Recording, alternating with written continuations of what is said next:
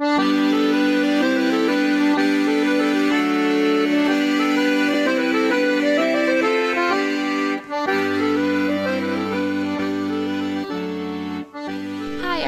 and welcome to episode 11 of our 50 Reasons to Visit Ireland.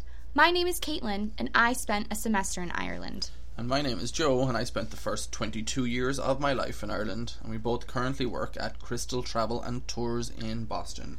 We are breaking down many things that make Ireland such a spectacular destination. It's an overused phrase, but there really is something for everyone there, and we intend to prove that. We have various themes we'll focus on, and within those themes we'll count from 1 all the way through to 50. Our current theme is arts and culture, and today, reason 11, is writers and poets. Woo! We made it to 11. We made it to 11, can you believe it?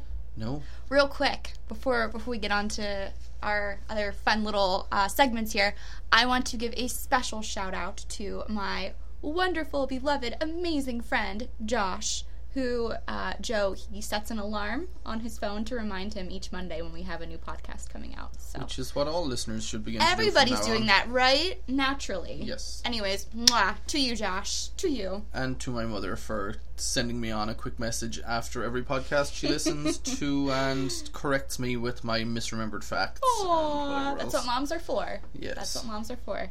So, in the spirit of writers and poets, Joe, do you have a poem you would like to share with us before we kind of get into some background information here? I do. It's a poem that has been turned into a song that I really like, and it was actually sang at our wedding. Oh. And you might think it's this like really soppy romantic one. It's not really. It's it's a little different, but I really like it, and it's one of Patrick Kavanagh's most famous poems. And Patrick Kavanagh is my father's favourite poet, and I think he is probably mine as well. So, on Raglan Road on an autumn day, I met her first and knew that her dark hair would weave a snare that I might one day rue. I saw the danger, yet I walked along the enchanted way, and I said, let grief be a fallen leaf at the dawning of the day. On Grafton Street in November we tripped lightly along the ledge of the deep ravine where can be seen the worth of passion's pledge. The Queen of Hearts still making tarts, and I not making hay. Oh, I loved too much, and by such and such is happiness thrown away. I gave her gifts of the mind, I gave her the secret sign that's known to the artists who have known the true gods of sound and stone, and word and tint. I did not stint, for I gave her poems to say, with her own name there, and her own dark hair, like clouds over fields of May. On a quiet street where old ghosts meet, I see her walking now, away from me so hurriedly.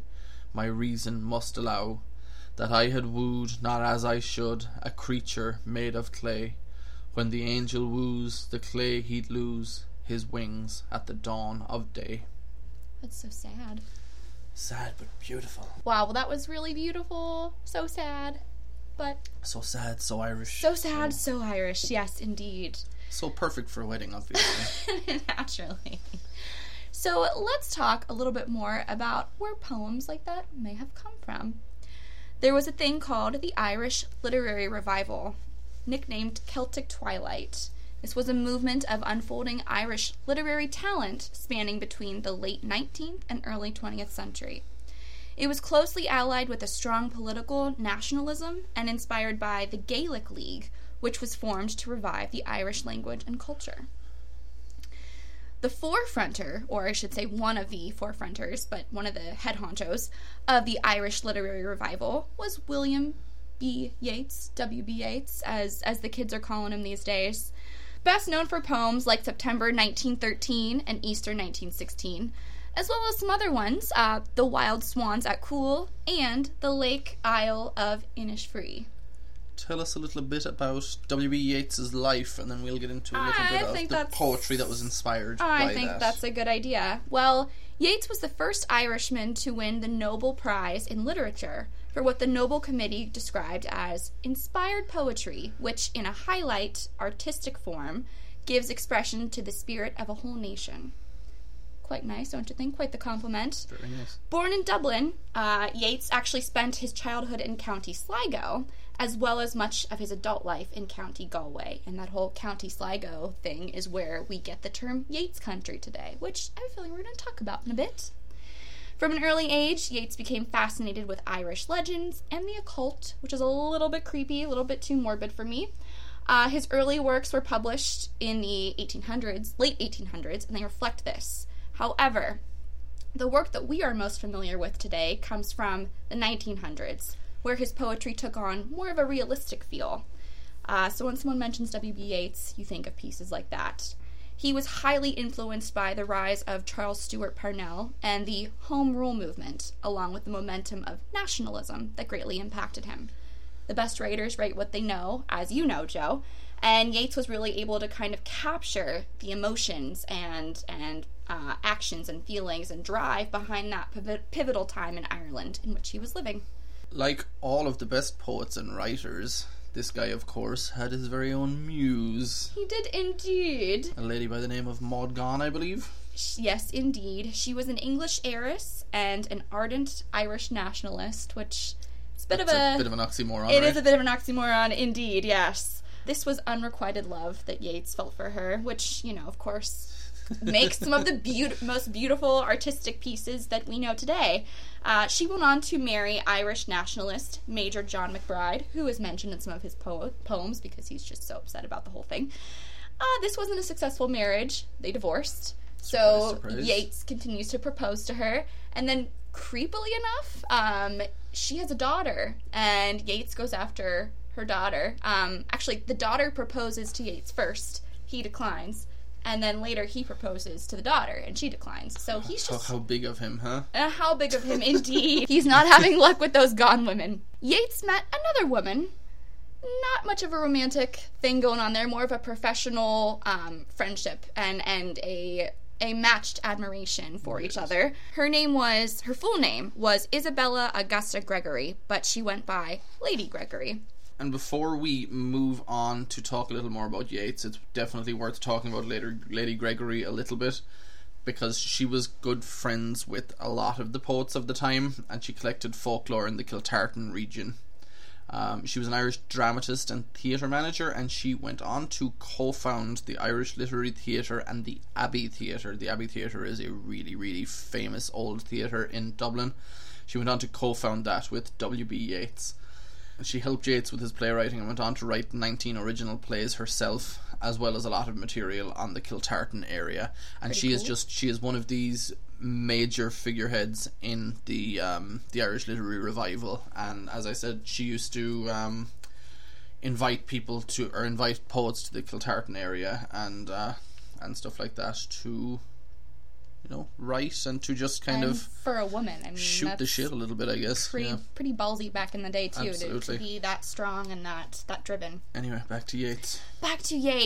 Two of Yeats's poems that really stood out to me when I took a class on Irish and British literature were September 1913. I'll talk about that one really quick here because we have so much we want to delve into. September 1913 is basically Yeats's way of telling the Irish people to wake up and do something about their situation. There's a line where he says, "Romantic Ireland's dead and gone," and it really just kind of reiterates, you're not fighting for what you want, go do something. Well, time passes, and then the Easter Rising occurs. Initially, the Easter Rising was not seen as very successful because many Irishmen died. It was seen as a disaster. A huge Thousands disaster. were imprisoned and sent to... There was even a lot of the ringleaders, the figureheads, were shot and killed. On site, yes, exactly. By a firing squad. Exactly. However, later on down the line, the Easter Rising is seen as something that really ignited the flames, so to speak, to get the Irish independence. But Yeats's take on the Easter Rising before that viewpoint came to be about was a whole kind of... He wrote this poem, Easter 1916, and his take was more of a... was this really worth it? Why did we do this? Was it worth anything? That type of a thing. So very contradictory, but I think it's very interesting at the same time. His other poems, like The Wild Swans at Coole and The Lake Isle of Innisfree, are also worth noting, wouldn't you think? They sure are. The Wild Swans at Coole was actually written about Lady Gregory, or about his time, I guess, at Coole. And this is the main reason I guess we want to talk about Yeats, is because of the locations and the people that inspired him to write a lot of his poetry. So as we said, he was born in Dublin, but he lived and spent a lot of his time in both Galway and Sligo. And in Galway, his time was spent at Coole Park and around the general Gort area, Kiltartan and places like that. They're all, everywhere he writes about in that area it's all in the same area. But Coole Park was the big one. And he writes a number of poems about Coole Park, but the most famous one is The Wild Swans at Coole, and it's just got some beautiful imagery of the swans on the lake there at the back of the park. And you can visit Coole Park anytime you want, I guess. I think it's open year round. Yeah, it's less than it's less than an hour from Galway. And yes, it's where Yeats spent much of his time with Lady Gregory. And if you go in and go just past the car park there is a tree where a lot of people have carved their names and initials and other things into it. And originally that was started by people like Yeats and Kavanagh and other poets and writers who visited Coole Park as a way to relax and I guess get some inspiration and stuff. And their names are still carved into the tree today, which is super cool. Along with other people. I don't think I bothered carving my name in there when I went because I didn't feel famous enough. I guess I didn't want to. Not worthy. Yes, but that's Coole Park. And the most famous place that Yeats writes about is now referred to as Yeats Country, so I guess that makes complete sense. But it's an area around Sligo, near Ben Bulben and places like that. And one of his more famous poems, as Caitlin mentioned, The Lake Isle of Innisfree, and that one begins, I will arise and go now and go to Innisfree. And it's more of a dream of kind of retiring there and how beautiful and easy and simple life will be. And actually after we got married we stayed a night in Sligo in Markree Castle there. We decided to have like a mini moon before we left Ireland because we couldn't afford a honeymoon for a while after. Why? So we toured the Sligo area in Yeats Country, and we actually went down to Innisfree, and it's a really long and windy drive. But we got down there and we took a few pictures. It was beautiful, obviously. But there was a couple there with a child and a dog, and something seemed fishy about them. We were actually kind of afraid. We're like, what's going on here? Because they were there without a car, and they were like pacing over and back, and they were talking to each other. But it turns out they had just gotten lost. They had parked their car somewhere and taken one of the walking trails and ended up there and had no idea how to get back to their car, and they were wondering where they were. So we ended up kind of cutting out because we wanted to stay there for another while and go around the entire I think it's like a Yeats trail. But did you help them? Yeah, because it was going to get dark and they had been walking for like 4 hours. So oh my gosh, we managed to find their car for them again and brought them back. Oh my gosh. Yes, the trail Joe just mentioned, it's the Seven Woods Trail, and it's supposed to be beautiful. I haven't seen it for myself, but neither have I, because I had to bring that couple back to their car. So you should go see it for us and let us know what you think. Yes. Another fun Yeats destination is Thor Ballylee, which is also referred to as Yeats Tower. Yeats resided there for some time, and it's got some wonderful artifacts that kind of, when you visit, helps you kind of get into the whole Yeats zone and kind of see how he lived. All of these places in Galway are all less than an hour outside Galway. They're all in the same area, Kiltartan, Thor Ballylee and Coole Park. They're all within a couple of miles of each other. And they're only half an hour to an hour outside Galway, so it's an easy little day trip if you want to do some Yeats-related stuff in a morning or an afternoon. And we can't talk about Yeats without mentioning Sligo, or Yeats Country. It's a beautiful area of Ireland that's featured heavily in his poetry. As we mentioned earlier, he lived there for some time. Yeats is actually said to be buried in a churchyard in Sligo. Said to be, allegedly. His gravestone quotes several lines from his poem Under Ben Bulben, and the line reads, "Cast a cold eye on life, on death, horsemen pass by." Which is beautiful. Very and beautiful. It is a very well-visited grave, as graves go, but I'm sure. there is definitely a debate over whether his body was actually buried there or not, or is buried there. Isn't there always a debate with these things? Come on. He died in France, as far as I know, and was buried there originally, but then they exhumed his body, and because he said he always wanted to be buried in the shadow of Ben Bulben, and Ben Bulben is a mountain in Sligo, so he said he always wanted to be buried in the shadow of Ben Bulben, but obviously he was buried in France first, so they say that they exhumed his body and buried him in Sligo, but nobody knows for sure. We don't know. Dun dun dun. There is skepticism. Dun dun dun. Well, moving on to one of Joe's favorite poets, who he touched on a little bit earlier, Patrick Kavanagh. Kavanagh moved to Dublin in 1939 after working on his family's farm. One of his best-known pieces is The Great Hunger, which was published in 1942 and focused on the Irish farmers' poverty and living conditions. It's a very long poem, but it's worth checking out. It's only about 2 hours. If you've got the time, I'll start reading now. And Another widely beloved piece is the one that Joe read earlier, that was sang at his wedding. So there you go, fun little performance.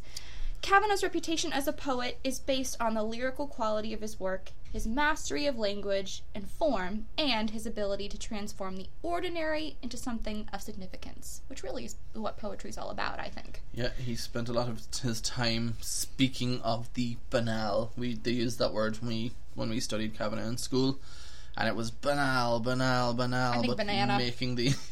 making the banal extraordinary. So Like another a fancy banana. Sorry. Fair enough. I'm on food right now. Yeah, one of his poems is about him being in a hospital bed, I believe, and just talking about the things he sees from one end of the day to the other, and it could just be like, somebody mopping the floor, or the disgusting roofs of buildings outside his window, or something happening in the parking lot below, but he makes them seem beautiful and wonderful, and not at all what they are, I guess, which is the true sign of an artist. It's a a special thing to be able to do, and I think it probably speaks to how he was brought up on a farm in County Monaghan in the middle of mountains and stuff like that. Sure. Well, if you are a Kavanagh fan, you can visit Dublin and check out the exact seat where Kavanagh got much of the inspiration for his poetry. There's a public sculpture of him sitting on the bench in Dublin, and it's on the banks of the Grand Canal. You can just kind of sit next to him and go, "Hey, buddy, what's up?" He might not respond, Take a nice picture and stuff. Yes, exactly. Also, throughout Dublin, you'll find plaques dedicated in his honor. So, Dublin is a fan of Kavanagh. There was also a Patrick Kavanagh Centre located near where he was born and grew up, in Inniskeen in County Monaghan, and he did another one of his very famous poems, Inniskeen Road, July Evening. So that was, that's basically him looking out the window on a July evening and writing a poem about that. So it's one of his good ones as well. So there is a Patrick Kavanagh Centre in that town. Very good. Yep. Speaking of someone that can take the ordinary and turn it into extraordinary, is another poet we're about to talk about, James Joyce. His most famous works are Dubliners, Ulysses, and Portrait of the Artist as a Young Man. He was born and raised in Dublin, and fun fact, he knew 17 languages. Pretty cool. Impressive. I read Dubliners in college, and I had a love-hate relationship for it, because you read these stories, and I'm sorry, I should say here, Dubliners is a book filled with 15 short stories. So, it's not one from start to finish, one type of thing. It was published in 1914, and it really gives you an idea, obviously, of what Dublin was like back in those days. So, love-hate relationship that I had with Dubliners. You read these stories, you watch these characters. It's kind of mundane, but little events seem to happen, and just when you think something big is going to happen, this big plot twist, or this big climax, or whatever, nothing. Story's over. Nobody gets murdered. Story's over. Well, there are some deaths, but you don't, yeah. But, yes, so I can't say I loved them, but I grew to appreciate them because, similar to Kavanagh, I think Joyce was able to capture the universal themes in everyday life that you find. His landmark novel, however, was Ulysses. The story recounts a single day in Dublin. It's modeled after Homer's Odyssey. It's sort of a modern retelling, and very interesting. A lot of people have loved this novel. Actually, upon its release, it was banned for having obscene content. So that's why it got so famous. Exactly. If someone, the only way to get someone to really, well, no, I shouldn't say that. As we know, when something is banned, everyone wants it. So yes, there was a censorship battle that took place. They said there were pornographic parts of the novel. Don't know. But the book's hype and everyone's desire only increased, and today thousands of high school and college students around America crack it open, and, there you have it. There you have it. There's a quote by Joyce that I love, and kind of goes with his writing, and it is, "For myself, I can always write about Dublin, because if I can get to the heart of Dublin, I can get to the heart of all the cities in the world. In the particular is contained the universal," which I'm a big fan of. Yes, very nice. There are some Joyce places, if you are a fan, and the next time you're in Ireland you would like to check them out. One of them being James Joyce Centre. Its permanent exhibitions include the Joyce Study, which gives you an impression of Joyce's living conditions while he was working on Ulysses. You also will find the family tree of Ulysses in print at the James Joyce Centre. This provides information on the many editions of Ulysses, from the very original all the way to the version available in bookstores today. You'll also find 3 documentary films that talk about the controversy over Ulysses, as well as Joyce's contemporary legacy. And you can take a public or private walking tour, the Dubliners Tour, the Joyce and Irish Literary Revival Tour, and the Joyce Pub Crawl. Another spot. Interesting. Another spot worth checking out, which I'm bummed to say I have not been to, is the James Joyce Tower and Museum. This tower is best known for being featured in the opening section of Ulysses, so kind of make the reading come to life a little bit, I guess. Mm-hmm. It contains Joyce's letters, photographs, and many personal possessions.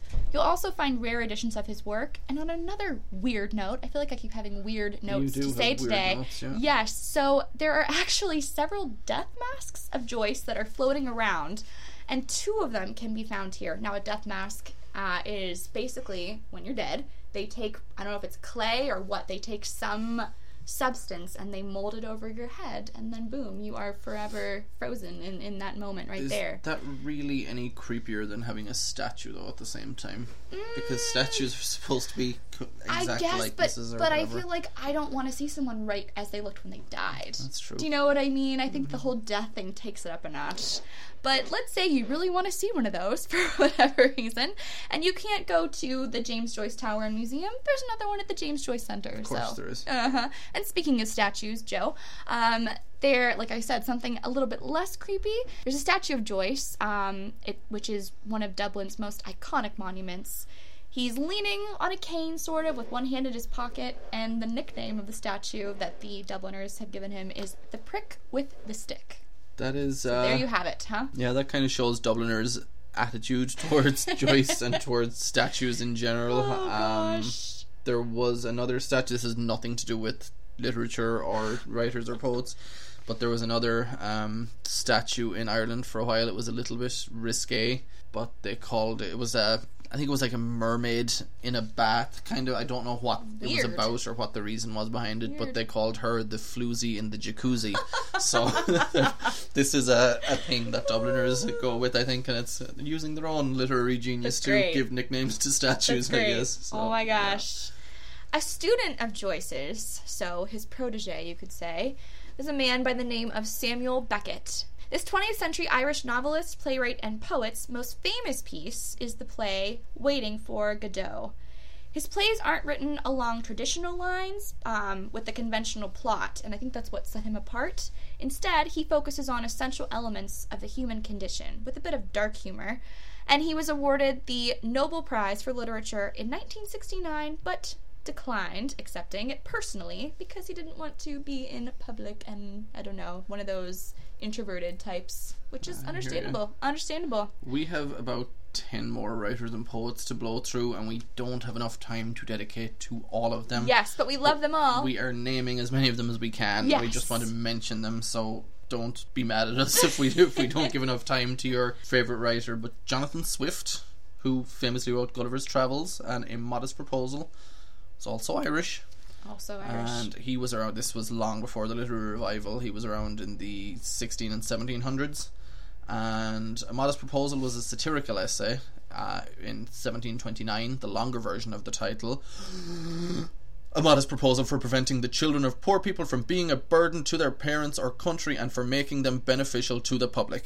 So you can see why they might have shortened down that a little bit. A bit, yes. And that is basically, it's a satirical take on where he suggests that impoverished Irish people's economic troubles might lessen if they sold their children as food for the English, which is Parents of the Year rough, award, right? Yeah, pretty good. His other one is Gulliver's Travels, and that's believed to have been inspired by Cave Hill in Belfast, Cave Hill is a beautiful cliff that overlooks the Belfast Lough and much of the city. You should go see it, and everybody. You can visit it in Belfast. Indeed. Another writer that I like, and this is fast forwarding nearly 300 years, 250 years anyway, is Brendan Behan. And he was a poet, short story writer, novelist and playwright. Really, really talented, but really, really troubled guy. He was born in... and that's...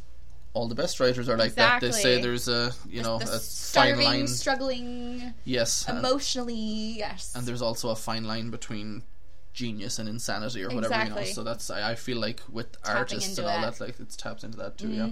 So he was born in Dublin and became a member of the IRA's youth organisation early on, and he joined the full IRA at 16. And because of this, he served time in a Borstal youth prison for, I think it was carrying explosives or something like that. Kind of a no-no. Yeah, so one of his more famous works is actually an autobiographical novel based on his time called Borstal Boy, based on his time in that youth prison. As I said, troubled soul, living in a time that was not very accepting of his differences. His differences being he struggled with alcoholism and he was gay. So a lot of people were not comfortable with that. So yeah, being excellent stuff. I have read Borstal Boy, but I've also seen the movie based on the book, and I remember that a little bit better. The movie is actually very good. Really? You never hear that. Worth the watch. You know, the book's always better. I'm not saying it's better, I just don't really... I can't remember when I even read the book. I just know I did. And the movie just sticks with me a little more for some reason. Gotcha.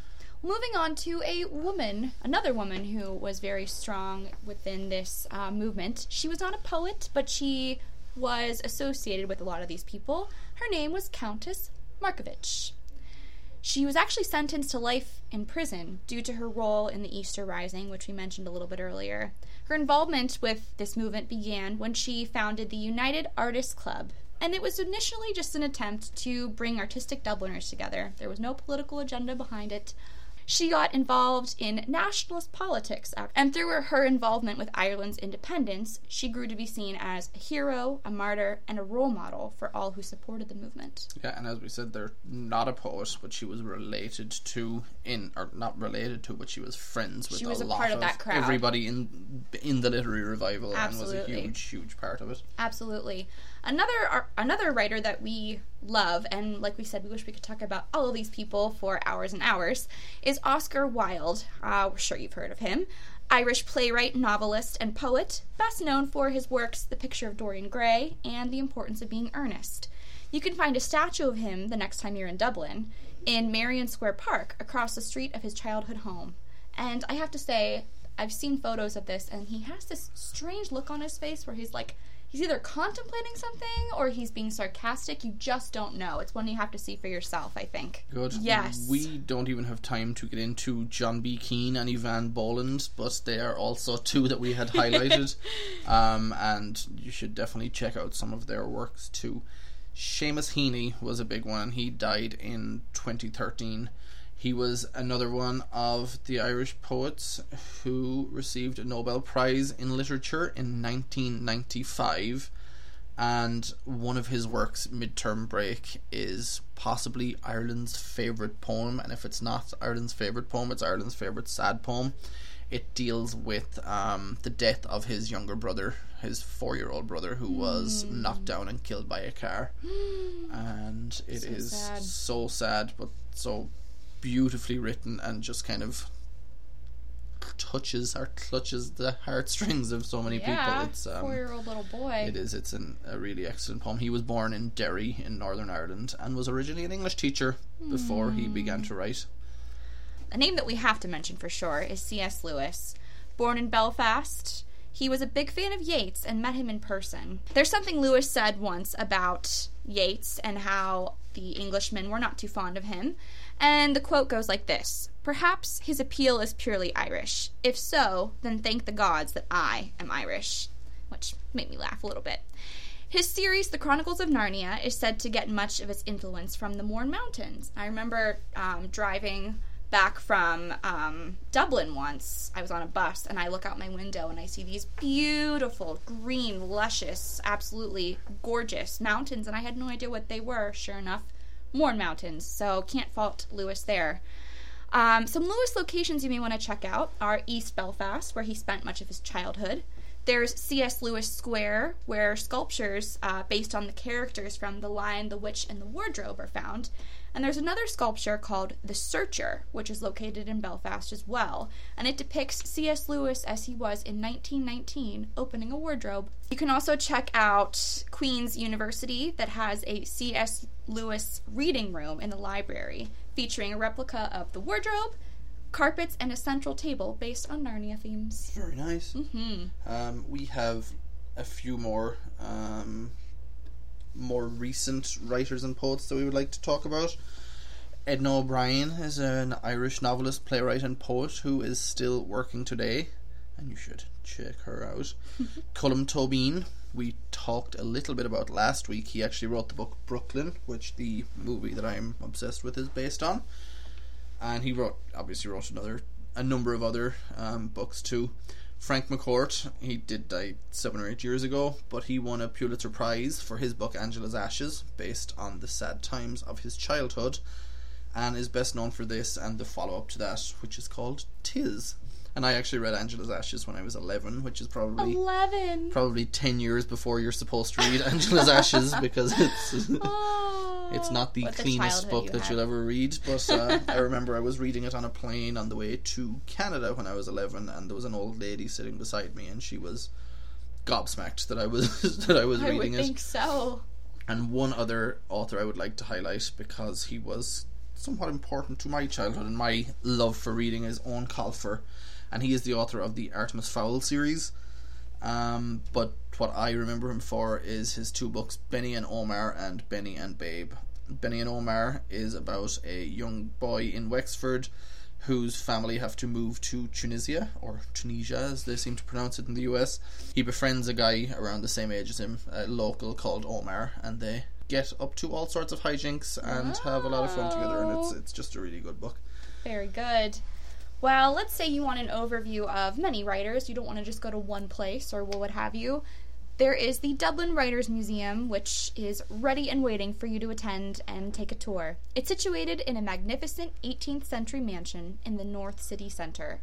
It features the lives and works of Dublin's literary celebrities over the past 300 years. Literary celebrities? I think I probably count as one of them, Caitlin, because I forgot about this, Joe. I actually won a prize and was awarded the prize in Dublin Writers' Museum 10 years ago now. I was 18 at the time. So you're not really like an up on the times literary celebrity. That's my only claim to fame.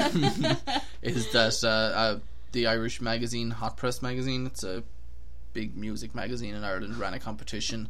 I was one of the 20 winners, I think it was. So they brought all of us up to the Writers' Museum and gave us, I think it was €100 and a certificate or something. It wasn't worth the gas to drive up, to be honest. But you're bragging rights. Yeah, and a musician that I really like presented me with the prize, which was nice. So I had that photo until I don't have it anymore. So you don't have it anymore? I don't know where it is. Or what. One of my friends took it, and I have no idea. Oh my gosh! Well, get new friends. That's awful. Yes, this is a great place to get an overview about literary Ireland and see a lot of it for yourself. The Dublin Writers Museum. There you have it. Something else worth attending is the Listowel Writers Week. This year they will have their 46th annual one, which is happening at the end of May and spans through into June. It's an internationally acclaimed literary festival that's devoted to bringing writers and audiences together. You'll find innovative events in historic and intimate surroundings in Listowel and County Kerry. A series of workshops are provided, ranging from short stories, beginner's creative writing, advanced creative writing, comedy writing, memoir, etc. It's pretty much all there for you. If you want to go to Ireland but you don't want to dedicate all of your time on poets and writers, but you still want to get, Which is let's say understandable. you kind of enjoyed this and you want to learn a little bit more from somebody who might know a little more, there is a Dublin literary pub crawl, so it doesn't take up too much time and it also allows you to see the city, and you can have a drink or two while you're doing it.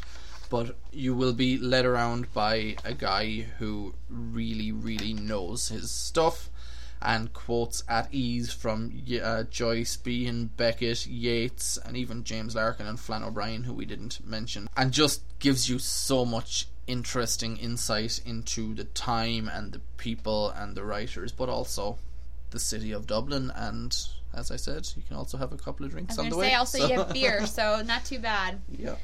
Well, to kind of wrap up our talk about these writers, I want to share a quote from Dubliners. And Dubliners was written by James Joyce, yes. The quote goes, "I wanted real adventures to happen to me, but real adventures, I reflected, do not happen to people who remain at home. They must go abroad." That quote comes from the short story An Encounter, and as I said, it's in Dubliners. Very nice. And it means something to me, and I think many people who wish to travel and wish to have adventures and expand maybe their understanding of the world and go out and do things and see culture. So I think it's a lovely quote indeed. I hear that. Yes. Moving on to our... one of my favorite segments, I guess. Looks like it's time for Slang or Shite, Joe. Sure is. And Sure I'm is. interested to see what you've got for me today. Okay, so let's see here. I don't have any fill in the blanks. I just have... Oh, that's kind of disappointing. Wow. I just have tell me if it's slang or shite, okay? Fair enough. Alright. My night turned out totally hatchet in the end. And hatchet meaning really great. Spell... Hatchet. Hatchet. Hatchet. Awful. Awful as in this is an awful one to both. give you? Yeah, no, okay. that covers both. It's an awful one to give me, and hatchet means awful, but also, I would say it might be used in Dublin, but no, for me it's shite. Shite, okay. Number 2. I left the waiter a zonk for a tip and left. Zonk, meaning £1 coin. Again, not in Galway. Shite. Ireland slang just got really small and we crunched it down to Galway slang. Well, you said a pound, so is it before the euro came in, or is it used in Northern Ireland? That's the question I have. So, Interesting indeed. Shite. Okay, and number 3, the Kirk. Spending time with him is usually the Kirk. Shite. Fun times. Where are you coming up with these? I can give you the link. Okay, well, I don't know. All of them are slang. They actually are. But maybe this is a learning lesson, and that maybe this is one of those websites that has all kinds of stuff out there that's just pulling stuff out of their ass, and you are correct in this sense. I don't know. I would trust you over some website that told me this is what Irish people say. Which was the original meaning for slang and shite, yes, wasn't it? And then we tried to stump me, and then now I was trying to stump you. Now we don't even know what we're doing anymore. We don't really know. If you have ideas, you can let us know. Maybe we'll have to retire the segment. We may, but I still enjoy it nonetheless. I'm still a fan. One segment we are not retiring anytime soon. It's Caitlin at Conch. Woohoo! And again, I've stopped trying to stump Caitlin, and I'm just trying to teach her But I've started Irish now. taking notes, so... But she's completely stopped trusting me and is second-guessing herself all the time when she's trying to, so... Here we are, Caitlin at Conch, episode 11. Woohoo! Slideshow presentation coming up. Wow. You've got 10 seconds to do this. Okay. Don't forget. Okay. 3, 2, 1. Eoch fade on Fair Seo Asgakrud. Not great. Not great? Not terrible, not great. Okay. Oh, jeez. Ikfi Anfar Shah Asgakrud. Wow. Yeah, Ikfi an fear seo as gach rud. Okay. Rud without the TH. Rud. Rud. Yeah, rud. That's why I put in Rud. the TH. Weird. It's not rud. It's rud. Okay. All right. Is this related to the topic that we were talking about? Not at all. This is something you Never might. is. This is something you might say when you're out to dinner probably on a Tinder date or something like that. Not that I know anything. You want about to go Tinder, back but- to my place? Wow. No. Okay. Let's see. You can pay the check this time. Very close. Really? Very close. I'm actually going to show you what it is for that. The gentleman will pay for everything. There you go. Okay. So Ikfi is will pay. On Farshaw is this man or this gentleman. Okay. And Gachrud is everything. Gachrud. Gachrud is everything. So there you go. Okay. Do you want to try and say it once more?